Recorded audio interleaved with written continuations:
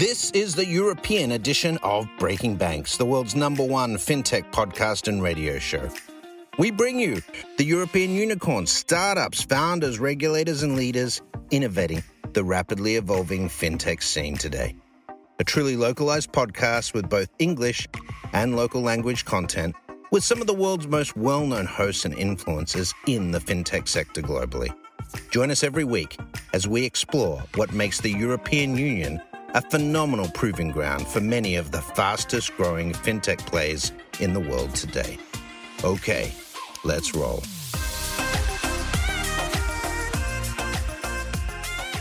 Hey guys, welcome back to Breaking Banks Europe. This is Breaking Payments. I'm Matteo Rizzi, the executive producer of the show.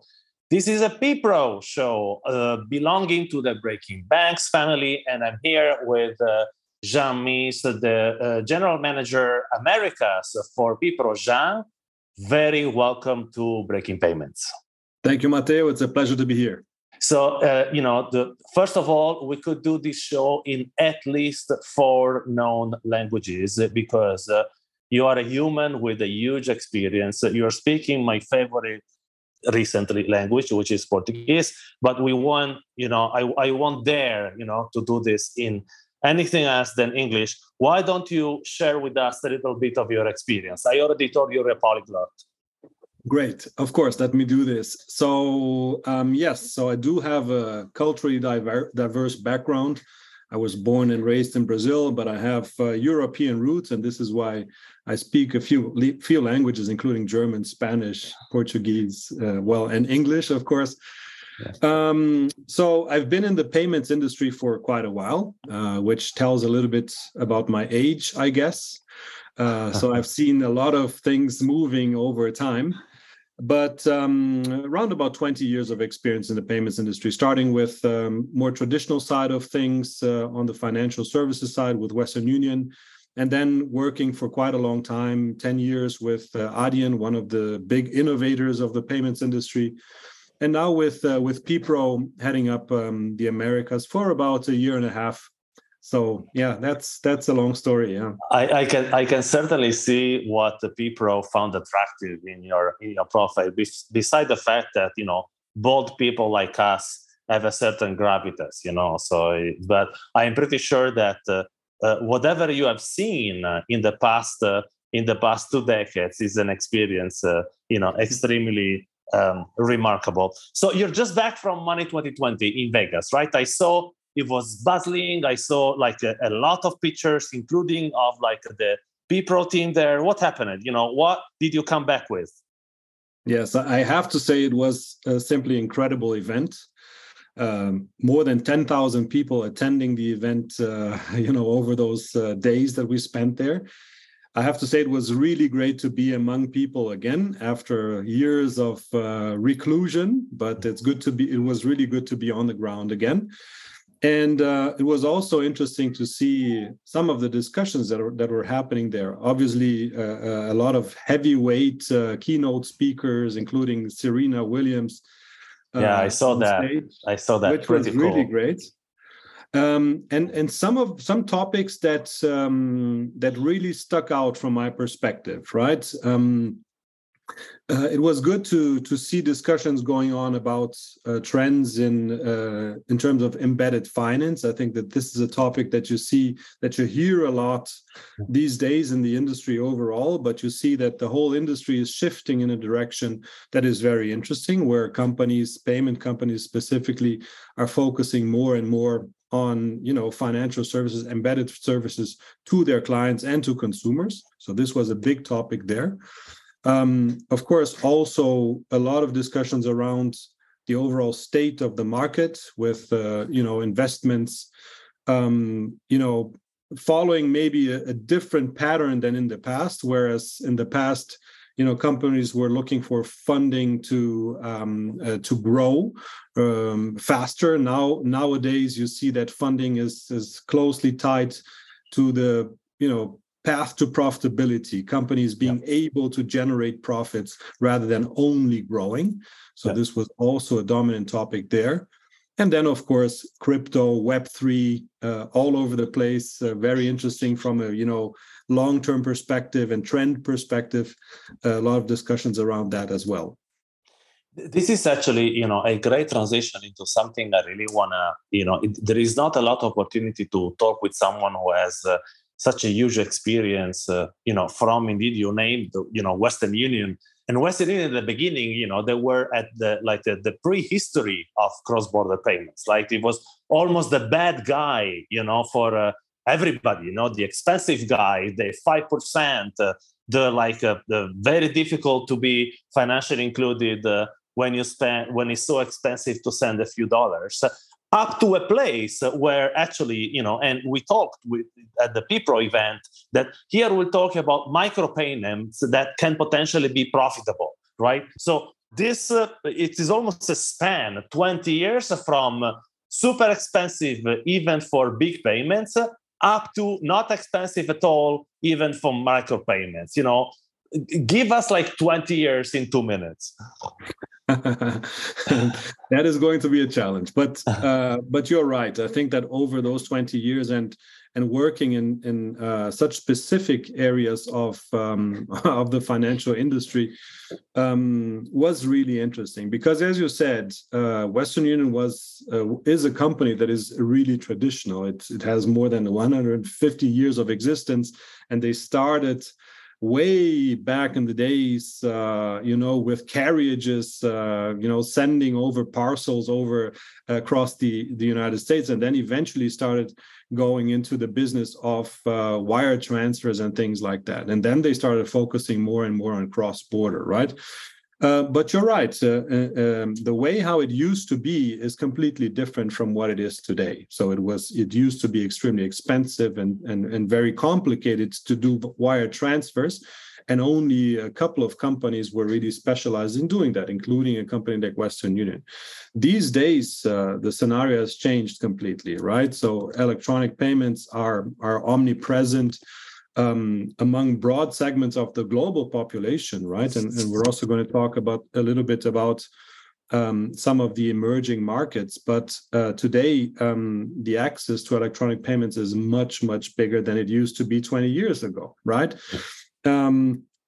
But also e-commerce as a whole has grown at such a strong rate that nowadays people are getting more and more used, or actually have gotten more used to buying items not only in their own countries, but also, buying from vendors that are 10,000 miles away in Asia or in Europe or in the US, right? So the cross-border commerce has grown significantly over the last year. So in 2020, pre-pandemic, even it has grown over 20%.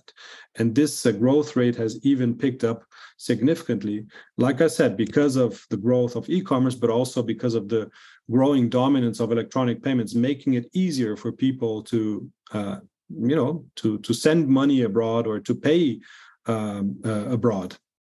Actually, you just made me think of something that is new to my mind. It's true that I worked 13 years at Swift, and the Swift started as the high value payments guys, especially cross border, and then I all of a sudden realized that I don't know since how long. You can tell it better than me, but a couple of decades ago, there were no need, right, to send $100,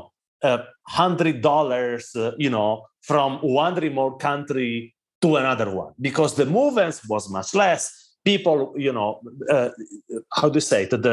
Even the migration, wasn't that strong. And even in countries where it was strong, the digitization, of the system didn't allow, So it is almost if the need grew together with is that the technology that made the need possible, or the need that called for the technology? Which one of the two? I think that it was, to be honest, a combination of both, right? I think that over the last decades, you see migration patterns.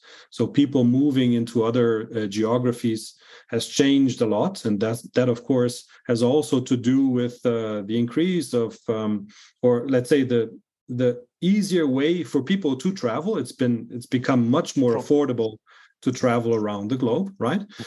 If I may use a personal example, so a big part of my family was always concentrated here in Latin America, where I lived for such a long time. These days, there's no one left here. They're all, living in the United States or in Europe or even in Asia. So it's become much more common. And I think that technology has not only helped to advance that, to enable people to live and work from wherever they want, but it has also followed a trend, right? So technological evolution is also a consequence of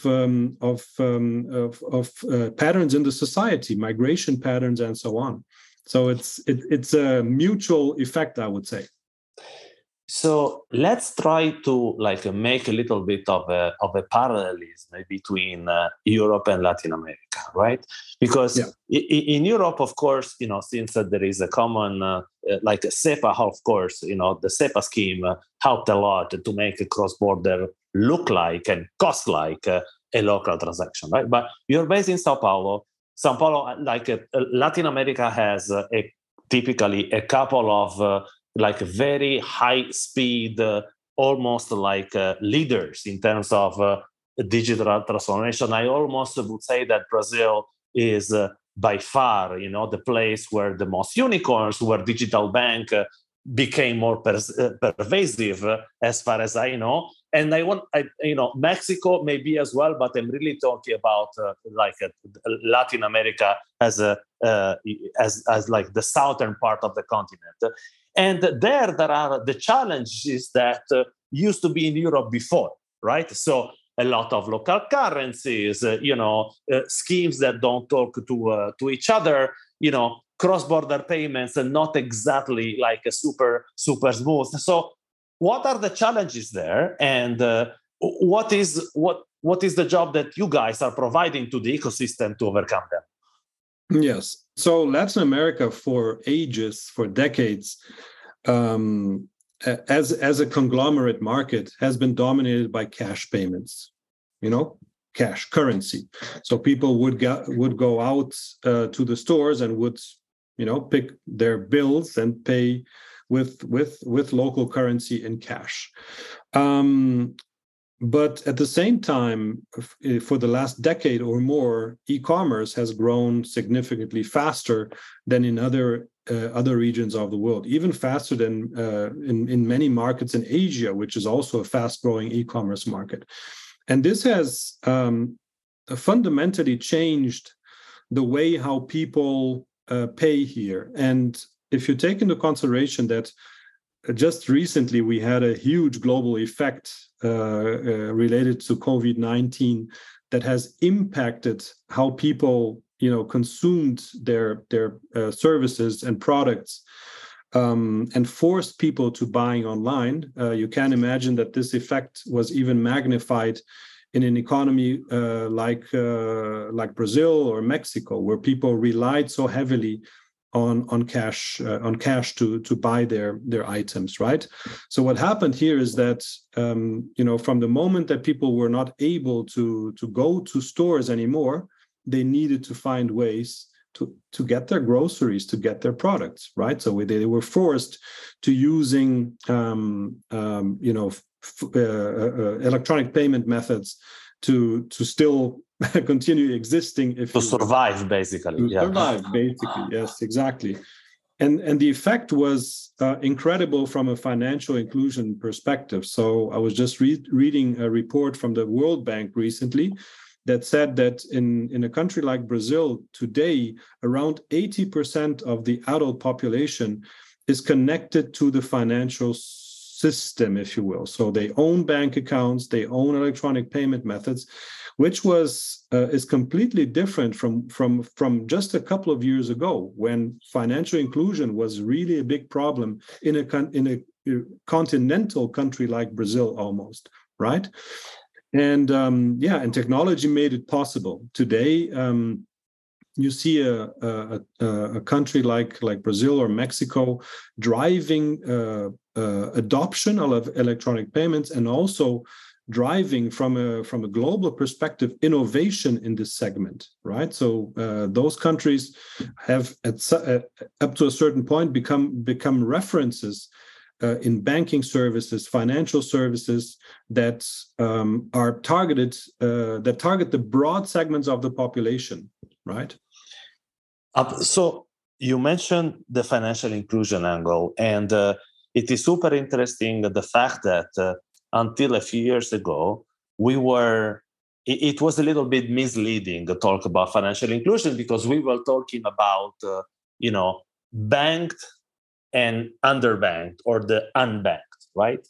And the word and the fact that to include someone financially, the word bank was in it was a little bit misleading, right? Because today you could argue that someone with a wallet, is financially included. He doesn't have a bank account, but he can pay. The M-Pesa guys are absolutely in Kenya. They are financially included, and most of them they don't have a bank account, right? So, this trend it is specifically relevant for markets like Latin America, where the proliferation of mobile wallets, have been super important. How the payments, had to adapt, to plug into the system of wallet, because typically interoperability of wallet is a challenge, right? So if it is not immediate, if I have an account with the telco operator or a wallet with one telco operator, that I can send straight away money to another telco operator, right? So how the payment system had to adapt. Yes. I think you touched on a very interesting topic, right? You said that not long ago, financial inclusion was equal to banks, right? Banks provided financial inclusion. And this has shifted completely, right? The reason why this has shifted is because of regulatory measures that have happened in markets like across Europe with PSD and PSD2 in the 2000s, but also regulatory measures happening in Latin America, right? In Brazil, Mexico, and many other countries, Colombia, and so on, where local regulators have pushed for not only innovation in the market, so forcing banks that many times dominated those markets. So, for instance, in Brazil, not long ago, only 5 banks dominated 80% of all the funds in Brazil, which is incredible, right? So imagine the power that those banks had. And the regulators, the Brazilian Central Bank, in mid 2000s, 2013, they start pushing the implementation of a regulation very much similar to what you saw happening with the PSD in the early 2000s in Europe, that was geared towards strengthening competition through innovation by opening the markets to fintechs, new players, even from outside of the country. And this has created an enormous effect that not only you saw a lot of very specialized companies coming up all over the world, not only in Latin America, that were providing better services to customers than the big banks. But at the same time, it also forced the banks to drive innovation on themselves, either by acquisition or even organically, right? Now, who benefited from that were the consumers. Consumers today have a wide choice of institutions that they can use to consume financial services that are not necessarily banks, right? And this also generated a situation in which new payment methods came up that didn't exist before. Instant payment methods. In Brazil, you may have heard about Pix, the instant payment method that is really growing. Like the Multibanco in Portugal, for the ones who knows Portugal, right? Yeah, exactly. So the emergence of a payment method like Pix would never have been possible if there was a high banking concentration and no or little involvement by regulatory bodies, making sure that competitiveness is addressed in the industry. What's the strategy of PPRO in Latin America, and how much do you do it yourself? How much do you do it through like a partnership or third parties? Because I think that the collaboration between different players is essential. You can't think of it is too fragmented. You can't think of having offices and people and the same sort of array of services everywhere, right? Yes, you're right. So PPRO has established itself for years as an infrastructure provider for the payments industry. So our customers are usually banks, our acquirers, but also payment service providers that consume our payments infrastructure that up until now was concentrated around local payment methods. So this is what we really specialized in over the last years. So we built connections to pretty much everything that is not card-based, right? So local payment methods like Ideal in the Netherlands, like SEPA, but also Boleto in Brazil, OXXO in Mexico, and things like that. And this is how we positioned ourselves and really grew in terms of relevance in the whole payments industry, right? As a payments infrastructure provider to the industry, basically.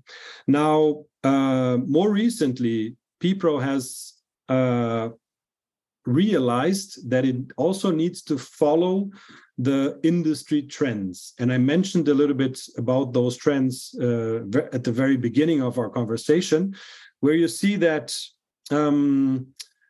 payment companies, established payment companies, they're challenged by a situation in which money is not as easy to find anymore as it was in the past. So companies need to make choices, right? How do we invest the money that we have, the funds that we have, and how do we become more effective? The payments industry is evolving very quickly, driven by technology. And many times payment companies and providers, they have challenges because of technological legacy, dependencies, and so on that slow them down, right? Now, what I mean by that, what we have done recently, we have acquired a state-of-the-art orchestration platform, a service orchestration platform. I know the word orchestrations thanks to PPRO. So I'm very grateful that now you know what you're talking about. Great. So orchestration is not a new thing in our industry, but it becomes more and more relevant in a situation like this, where companies, like I said, need to make choices. Where do we want to invest our resources? What do we want to build versus what do we want to buy from partners and external providers? And the trend that we're seeing is exactly that one, that companies in the payments industry are realizing we cannot do everything on our own, right? What specifically is doing Alpha? I'm actually really curious about. Yes, of course. So it's a wider range of services. So, spanning from digital payments, which is something that we have done for such a long time. So if you will, orchestrating digital payments for large payment companies. But it also includes services like risk management, compliance management, very time-intensive and technology-intensive services that are important for the growth of the company. Spanning over to services like acquiring platform as a service. If a company that is providing payment services is interested in either modernizing its acquiring infrastructure or to become an acquirer in certain markets where they're not acquirers, we can provide the infrastructure for those companies to do exactly that. And this reduces the cost, but also the time to market, and the overall speed for the companies that work with us. And if I understood correctly, Alpha was very strong, right, in Latin America. Am I correct? Did they give you access to like regions and sub-regions or countries where PPRO was maybe less present as well? Absolutely. So Alpha Fintech, the company that we have acquired in March this year, already has a big ecosystem of partners that are integrated to the orchestration platform. And these partners, they're spread all over the globe. So some of them are specialized on Asia Pacific, others provide solutions that are global, and this gives us a scale that we didn't have before in terms of breadth of solution or scope of solution, but also penetration in many different markets. Jean, I have now a question that probably is in the mind of the less specialist, in terms of the payment space, because we have a super broad audience, right? And when I see, now I'm like a Lambda auditor, okay, and I see that all these new, very large global payment companies, they are all about after kind of the same business, right? So they are in the renting existing rails business or sub-rent existing rails businesses, so that someone who wants to acquire customers in Colombia doesn't need to go to Colombia, but just go to you guys. And together with Colombia, you can get them 10 more countries that it will take otherwise way longer. In terms of compliance, they would get crazy. They don't have the contact. They will pay 3 times the price, etc., etc., etc. Right? Now, what are then if everyone is sort of holding these rails and then sub-rating a piece of it to different corporate clients?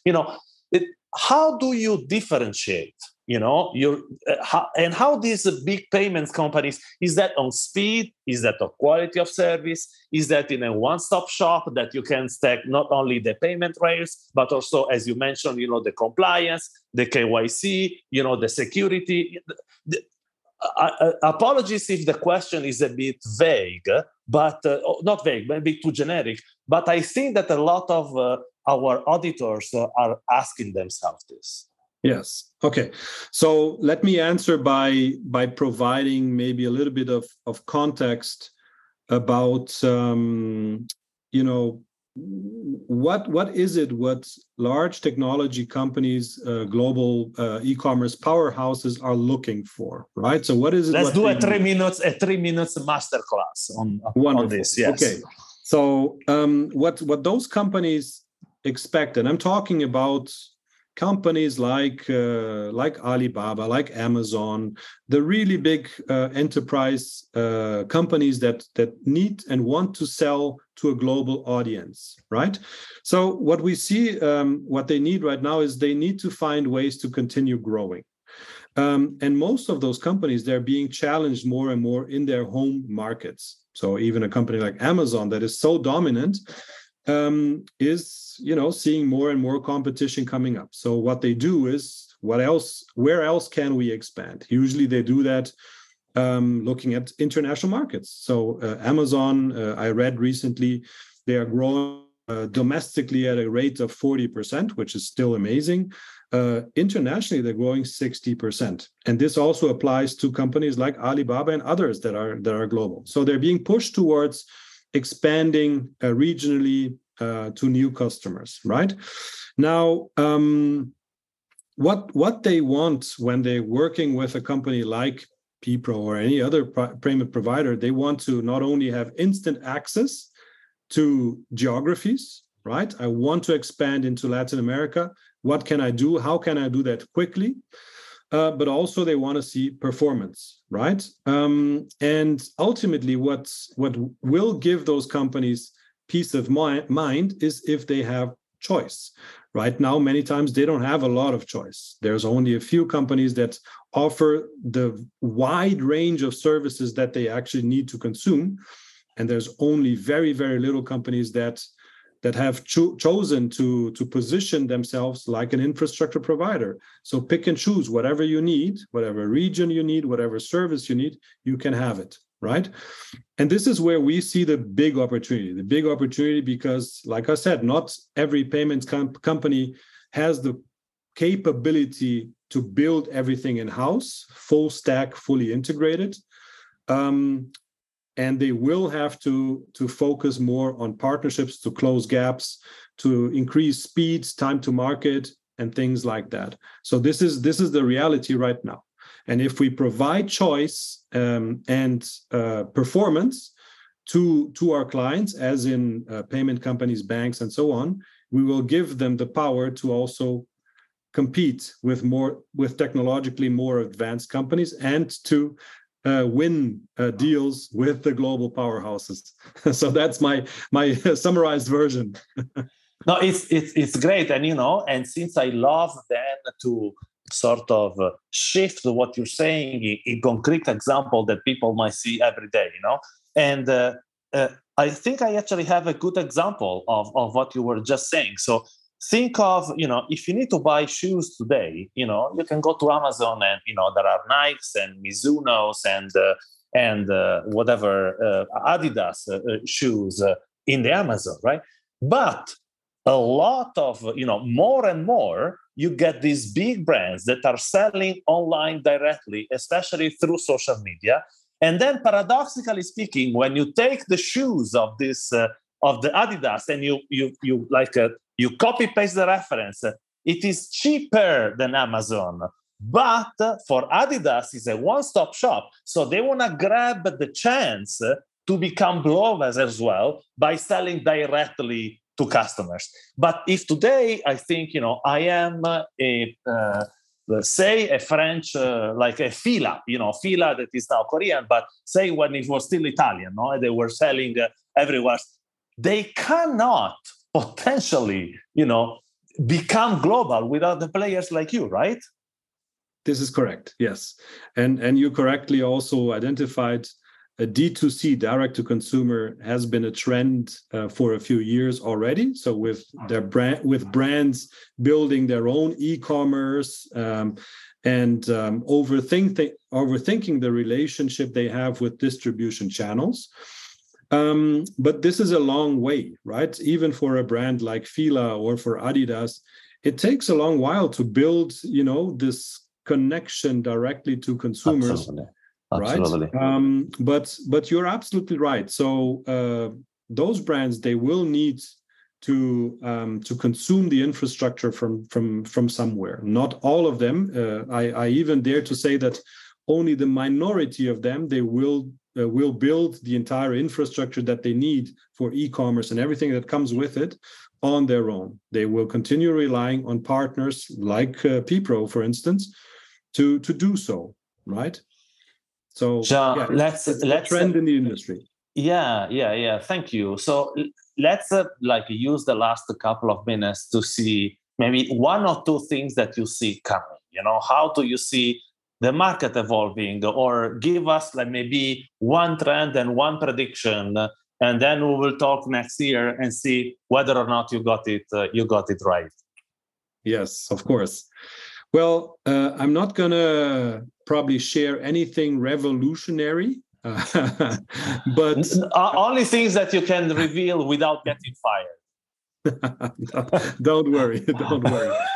No, so I think that a consistent trend, as simple as that sounds, is still that technology will drive growth for companies, right? Which goes back to exactly what we've been discussing here. So technology is usually a huge investment and a bottleneck for most of the companies.